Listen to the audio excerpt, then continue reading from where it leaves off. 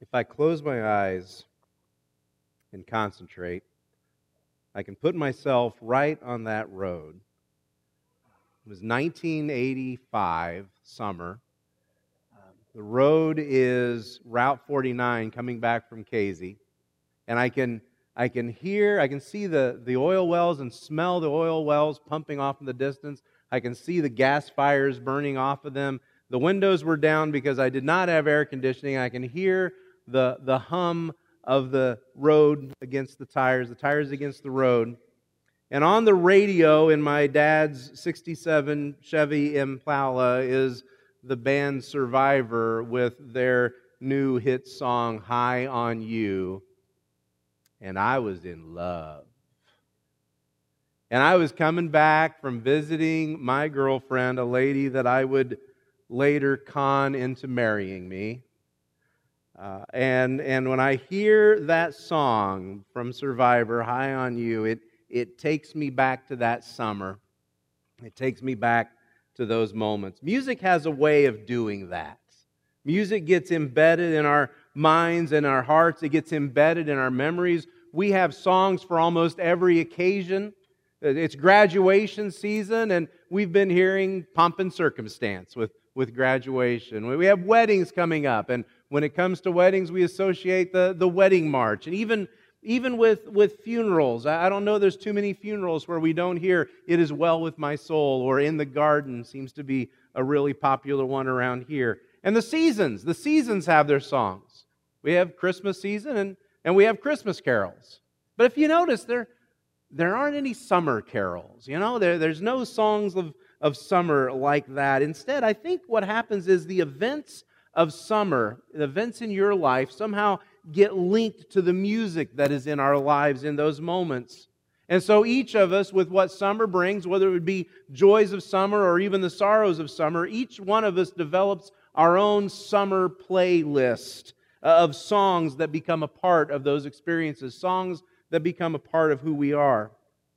Is it any wonder that God, the God who created our hearts, calls us to come to Him in song? If we look through the Psalms, in Psalm 96, verses 1 and 2, God says, "Sing a new song to the Lord. Let the whole earth sing to the Lord. Sing to the Lord, bless His name, proclaim His salvation from day to day." If we look at Psalm 47, verse 6, it says, "Sing praise to God, sing praise to our King, sing praise." And if we go to the New Testament, to that book that we love, that letter that we love, Paul's letter to the Colossians, Paul tells the Colossians in chapter 3, verse 16, "Let the word of Christ dwell in you richly, teaching and admonishing one another in all wisdom, singing psalms and hymns and spiritual songs with thankfulness in your hearts to God." In all, through the Bible, there are over 400 references to music. Over 400 references to music and 50 direct commands for us to sing. God commands us to sing. I think of what John writes in 1 John chapter 5, verse 3, where the Apostle John says of God, His commands are not burdensome. It's not a burden for us to sing. God knows our hearts. He created our hearts to sing. He knows that music connects with us in ways that words alone don't. And so is it any wonder that smack right in the middle of your Bibles, you'll find 150 songs, 150 psalms, and they're not all happy and joyful.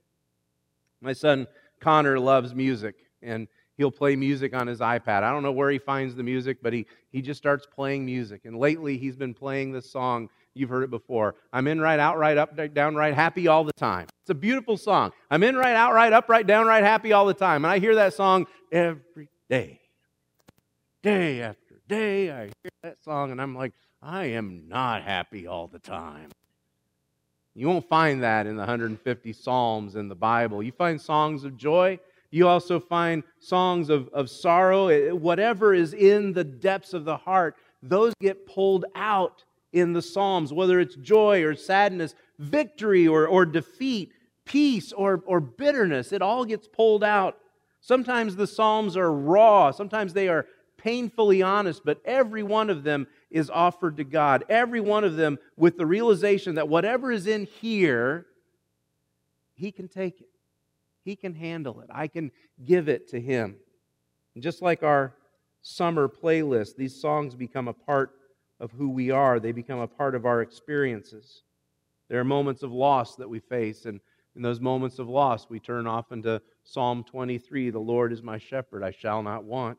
There are moments of joy where we sing, "Clap your hands, all you people, shout unto God with a voice of triumph." There are days when you are confronted with the majesty and the greatness of God, and you say, "O Lord, our Lord, how majestic is your name in all the earth." When I consider the heavens, the moon, and the stars that you have put in their place, who am I that you are mindful of me? Who am I that you care for me? And yet you do. Those songs speak into our lives and into our moments because God created them and God created you. God knows that you need music. He knows that your heart was made for music. And He knows that you need a song that delights you. I asked a question in my Tuesday email. I asked if life had a soundtrack, if your life had a soundtrack, what would be your theme song? And I got a lot of responses. I got some great responses. I had one response that said Drifter, song Drifter by December Radio. I'd never heard Drifter by December Radio. I had to listen to it. I'm Not Who I Was by Brandon Heath. Stronger and Overcomer, Chainbreaker, Carry On My Wayward Son by the band Kansas. Friends in Low Places by Garth Brooks. And all of the songs came from one person. Same person said, "Those are all my song." There was a lot of variety. There were various styles and various sentiments. The songs evoked various feelings. One person's song was Peggy Sue. It had that song for a very long time. Now, I didn't know all the songs, but I do know this. Every song has a story. Every story is a memory. And whatever that memory is, somehow it has impacted you. Maybe that memory changed you. Maybe it defined you. But in one way or another, that memory set the tone for your life. We're going to look at Psalm 1. We're going to start at the very beginning with Psalm 1. It's on page 448 in the Bibles that we have there in front of you. It's the first psalm in the whole book, and it sets the tone for the book of Psalms, and it sets the tone for our hearts. And it reminds us that these are not just random songs. They are here on purpose, for a purpose, to show us how to connect our hearts to the heart of God. That whatever is in here, whether it's joy or sorrow, whether it's pain or anger or frustration, we can get that out, and God can hear it, and He can know it, and He can know us. And so this song begins in verses 1 and 2. Blessed is the man. It's a little bit sexist, isn't it? Blessed is the one. Blessed is the man or the woman. Blessed are those who walk not in the counsel of the wicked, nor stand in the way of sinners, nor sit in the seat of scoffers, but his delight is in the law of the Lord, and on His law he meditates day and night. Some of you are old enough. Do you remember American Bandstand? Some of you? Yeah, I get a few nods. Do you remember every week on American Bandstand they would preview a new song? And the response of the two kids that they would have up there to judge the song, the response was always, "It's got a good beat, and you can dance to it." Well, I got news for you. Psalm 1 does not have a good beat, and you can't really dance to it. It's not something that really sets your feet a-tapping. And what we learn is that ancient Jewish poetry was very different than poetry that we know. Than our poetry. Ours is all about the rhyme. Ours is all about the meter. It's all about those words that fit together. Ancient Jewish poetry was more like ideas that rhyme. It was about words and ideas that would go deeper, or ideas that would expand, or ideas that would contrast. And you hear that in verse 1. You hear the progression. Blessed is the man who walks not in the counsel of the wicked, nor stands in the way of sinners, nor sits in the seat of scoffers. You feel the progression? Walking, standing, sitting. There is a progression to this psalm. Now, if you were a bunch of high school kids and I was speaking to a bunch of high school kids, I would say, kids, there's places that your flesh wants you to walk to, and you shouldn't walk to those places.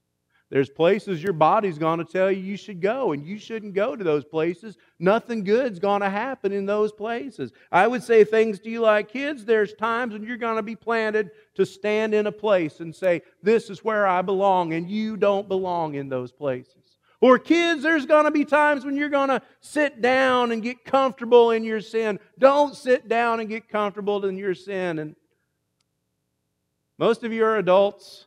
Most of you have done all of those things. You figured out they didn't really work for you, and you figured out that that's just not where you're going. But there are places where you still walk. There's places you still stand. And there's places you still sit that you shouldn't go. Most of them are in here, or they're in here. Some of you walk back. You walk back to that past failure, and you come to that moment and you say, you know, that was where it all changed. That was where I lost my hope. That was where I screwed everything up in that moment of failure. And you walk back there over and over again, and you just go back to that moment. Some of you plant yourselves in a place of bad relationships, or you plant yourself in a place of bad attitudes, and you say, there's no way out. This is where I have to stand. This is where I am. And some of you have sat down and you've gotten comfortable. You've gotten complacent with your own sin. Look at this passage. That's not the song that God wants you to sing. Instead, verse 2 says, But his delight is in the law of the Lord, and on His law He meditates day and night. I love that He says delight. The word delight there means it expresses everything that makes you happy. And it's your delight He's talking about, not God's delight. Everything that makes you happy. That's what God wants you to sing. That's the place where He wants to lead you. And for that reason, you need a song that nurtures you. Okay, it's time for us to play Jeopardy. You guys ready? All right, the category is music trivia for $400, and the answer is Rupert Holmes' 1979 hit song Escape was better known by this intoxicating title. Anyone? Oh, come on. Anyone? What? I'm sorry. Thad said the Pina Colada song. I'm sorry, you have to phrase your answer in the form of a question. The answer is, what is the Pina Colada song? Do you remember the Pina Colada song? Everybody in 1979 sang the Pina Colada song. Everybody heard the Pina Colada song. It was on the radio constantly. Everybody sang along. If you like pina coladas, getting caught in the rain, if you're not into yoga, if you have half a brain, see? Everybody sang it. Everybody heard it, and way too many people tried pina coladas. Did you know that Rupert Holmes hates pina coladas? He thinks that they taste like kaopectate. I don't know if they have the same effect. I've not tried one, but it might do the same thing to you. But at the heart of that song is a relationship that's built on lies, a relationship that's built on deception. And I have to ask, is that the kind of relationship that nurtures? Is that the kind of relationship that's going to be there after the pina coladas have worn off? So the psalm reminds us we need a song that nurtures us. He says in verse 3, He is like a tree planted by streams of water that yields its fruit in season, and its leaf does not wither. And all that he does, he prospers. The wicked are not so, but are like chaff that the wind drives away. You know, there are attitudes that we keep in our hearts. There are attitudes that dry us out. There are habits that we have that do not produce fruit. There are relationships in our lives that cause us to wither. He says in verse 4, the wicked are not so. They are like chaff that the wind drives away. If you live your life without being nurtured, and all we are is dust in the wind. All we are is dust in the wind. One of my favorite musicians, a very talented man known as Weird Al Yankovic. Weird Al has made his name by not writing songs, but by writing parodies of songs. You know, parodies. He takes big hits and he changes the lyrics and he makes a lot of money and he makes a lot of people laugh. So Weird Al took Michael Jackson's song Beat It and he changed it to Eat It. Thank you. He took the song Ridin' Dirty and he changed it to White and Nerdy, which describes way too many of my friends. Not me, but my friends. Parodies are great because what a parody does is it takes what you already know and it turns it on its ear, so you have to listen to it all over again. You have to pay attention to what you're hearing. A parody will hit you sideways and take something that's so familiar, but all of a sudden you have to stop and you have to really listen and you actually have to think for a change. And you know, Weird Al, is as great as he does with parodies, Weird Al did not invent the parody. It's been around for a long time. In fact, the prophet Jeremiah took Psalm 1, that number one hit of Psalm 1, and he wrote this in Jeremiah 17. Jeremiah 17, verse 5 says, "Thus says the Lord, cursed is the man who trusts in man, who makes flesh his strength, whose heart turns away from the Lord. He is like," not a tree planted by streams of water. No, he is like a shrub in the desert. He will not see any good to come. He shall dwell in the parched places in the wilderness, in an uninhabited salt land. But blessed is the man who trusts in the Lord, his trust is in the Lord. He is like a tree planted that sends out its roots by the stream. He does not see fear when heat comes, for its leaves remain green. It is not anxious in the year of drought, for it does not cease to bear fruit. You know, Jeremiah's parody hits us sideways. We're familiar with Psalm 1, and all of a sudden, he throws this parody at us. And we suddenly realize far too many of us have sacrificed a life of firm and rooted like that tree planted by the streams of water, and we've sacrificed that so we can be a shrub in the desert. Our faith is weak and our strength is gone because we've allowed our life's theme song to lie to us, to tell us that we're worthless, to tell us that we can't do it, that we can't survive. What would happen if you let God pick the song of your heart? What would happen if God picked the song of your heart? He's already promised that He wants to delight us, that He wants to strengthen us, that He wants to give us hope. And that's why you need a song that will guide you home. In the final stanza of the song, we read this in verses 5 and 6. "Therefore the wicked will not stand in the judgment, nor sinners in the congregation of the righteous. For the Lord knows the way of the righteous, but the way of the wicked will perish." I enjoyed all the responses I got to my question, what is your theme song? Some of them made me laugh. Some of them made me wonder, and I wondered, did this song speak out of a hurt? Did this song come to you in a difficult moment? Sometimes I think we revisit those old songs because we need the old memories. We need to see where we were at that time and how far God has led us now. One of the responses was, my song would be, one person wrote and said their song would be the song "Christ in Me" by Jeremy Camp. The chorus of that song says, "So come and empty me so that it's you I breathe. I want my life to be only Christ in me. So I will fix my eyes because you're my source of life. I need the world to see that it's Christ in me." And I was blessed to read that because I know that's not always been your song. I know that you've let God sing that song into you. Sometimes I'm afraid we get stuck.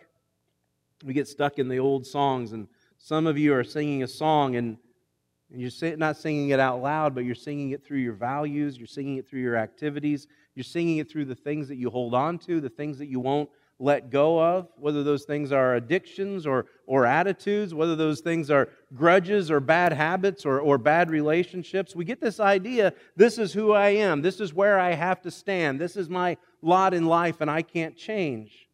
You see, that's what God does. He steps in and He changes your song. In the Bible, we meet a woman named Rahab. And when we meet Rahab, she is a prostitute in a city that's about to be overrun, about to be destroyed and wiped out. But one act of kindness on Rahab's part, and her song changes, her story changes. And the last time we meet Rahab in the Bible, she is listed in the genealogy of Jesus as one of his ancestors. The book of Acts, we meet a man named Saul of Tarsus, and Saul's song is one that is bitter and self-righteous, but he becomes the Apostle Paul, a man who actually wrote songs. And he writes one of the most beautiful love songs you'll ever read in 1 Corinthians 13. Love is patient, love is kind, love does not envy, it does not boast. Love never fails. This past week, Jeff Simons and Missy Simons and Jeff Jr. came in on Wednesday morning, and we've been talking and praying and working together for so long, and they came in, and the three of them as a family said yes to Jesus in baptism. They gave their lives to Christ. You can clap for that, please. And they said, the song that was written for our lives is not going to define us. Christ is going to define us. And we're going to change our song, and that's what they came to do Wednesday morning. You think about the songs in your life, those songs that say, I can't change this. Those songs that say, here I am, this is all that I am. There are songs that we sing about ourselves, and there are songs of unforgiveness, songs of bitterness, songs of failure, songs of everything that we aren't, and every way that we've messed up. Can you really sing those songs the rest of your life? I mean, what's that grudge going to look like in 10 years? What's that grudge going to look like in 20 years and 50 years? And at your funeral, will people gather together and sing about what a great grudge you had? Or will they gather and sing about what a great God you had and what great faith you had? Will they sing about how you let God change your life, how you let Him change your story, how you let Him change your song? What I love about the end of this psalm is you come to that last verse, you come to verse 6, and it's God who is singing in verse 6. God is singing about this person who planted himself firmly in faith, this person who has nurtured himself on the Word of God, and the song has changed. Look there in verse 6. For the Lord knows the way of the righteous, but the way of the wicked will perish. And this person, this righteous person, now blossoms and grows, and where there was failure before, he now prospers. His life bears fruit, and he's able to bless other people because he's singing a new song. And God sings about someone like that. God sings about you, for the Lord knows the way of the righteous. You ever catch yourself just kind of puttering around the house, just walking around and just not even really thinking, and maybe you're doing dishes, or maybe you're cleaning up or folding laundry and just puttering around the house, and suddenly a song comes back to you that you haven't heard in years. And you're just out of nowhere, all of a sudden, as you're folding clothes, just all of a sudden you're just saying, if you like pina coladas, getting caught in the rain. And so you're like, where did that come from? I haven't heard that song in years. And then all of a sudden, it is stuck. They call it an earworm. It doesn't go away. It's just stuck in your head. And all day long, you keep on singing that song again. You're like, where is that coming from? I don't know that God putters around heaven the way that we putter around our homes. He probably doesn't. But, we putter around our homes and we just thoughtlessly sing whatever pops in our heads. God doesn't do that. If God putters around heaven, He's singing songs about you. He's singing songs about your faith. He's singing songs about your victories. He's singing about what you have given to Him. He's singing songs about your forgiveness. He's singing songs about how much He loves you. Some of you are still singing songs about yourself, and those songs are lies. Let God pick the songs of your heart. Blessed is the one who walks not in the counsel of the wicked, nor stands in the way of sinners, nor sits in the seat of scoffers. But his delight is in the law of the Lord, and on his law he meditates day and night. He is like a tree planted by streams of water that yields its fruit in season, and its leaf does not wither. In all that he does or she does, they prosper. The wicked are not so. They're like chaff that the wind drives away. And therefore the wicked shall not stand in judgment, nor sinners in the congregation of the righteous. For the Lord knows the way of the righteous, but the way of the wicked will perish. Let's stand together and pray. Father, we come today recognizing that we have told ourselves lies. We've sung our own songs instead of yours. We've told ourselves we're stuck in our sin, that we'll never be free from our habits or our hurts. And we've kept these things in the front of our minds as a hard shell around our hearts, and they've left us dry and lifeless.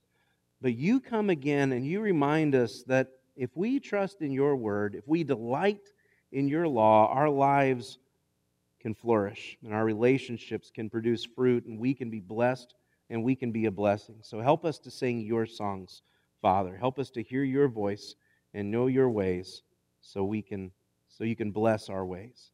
It's in Jesus' name we pray. Amen. Go in peace.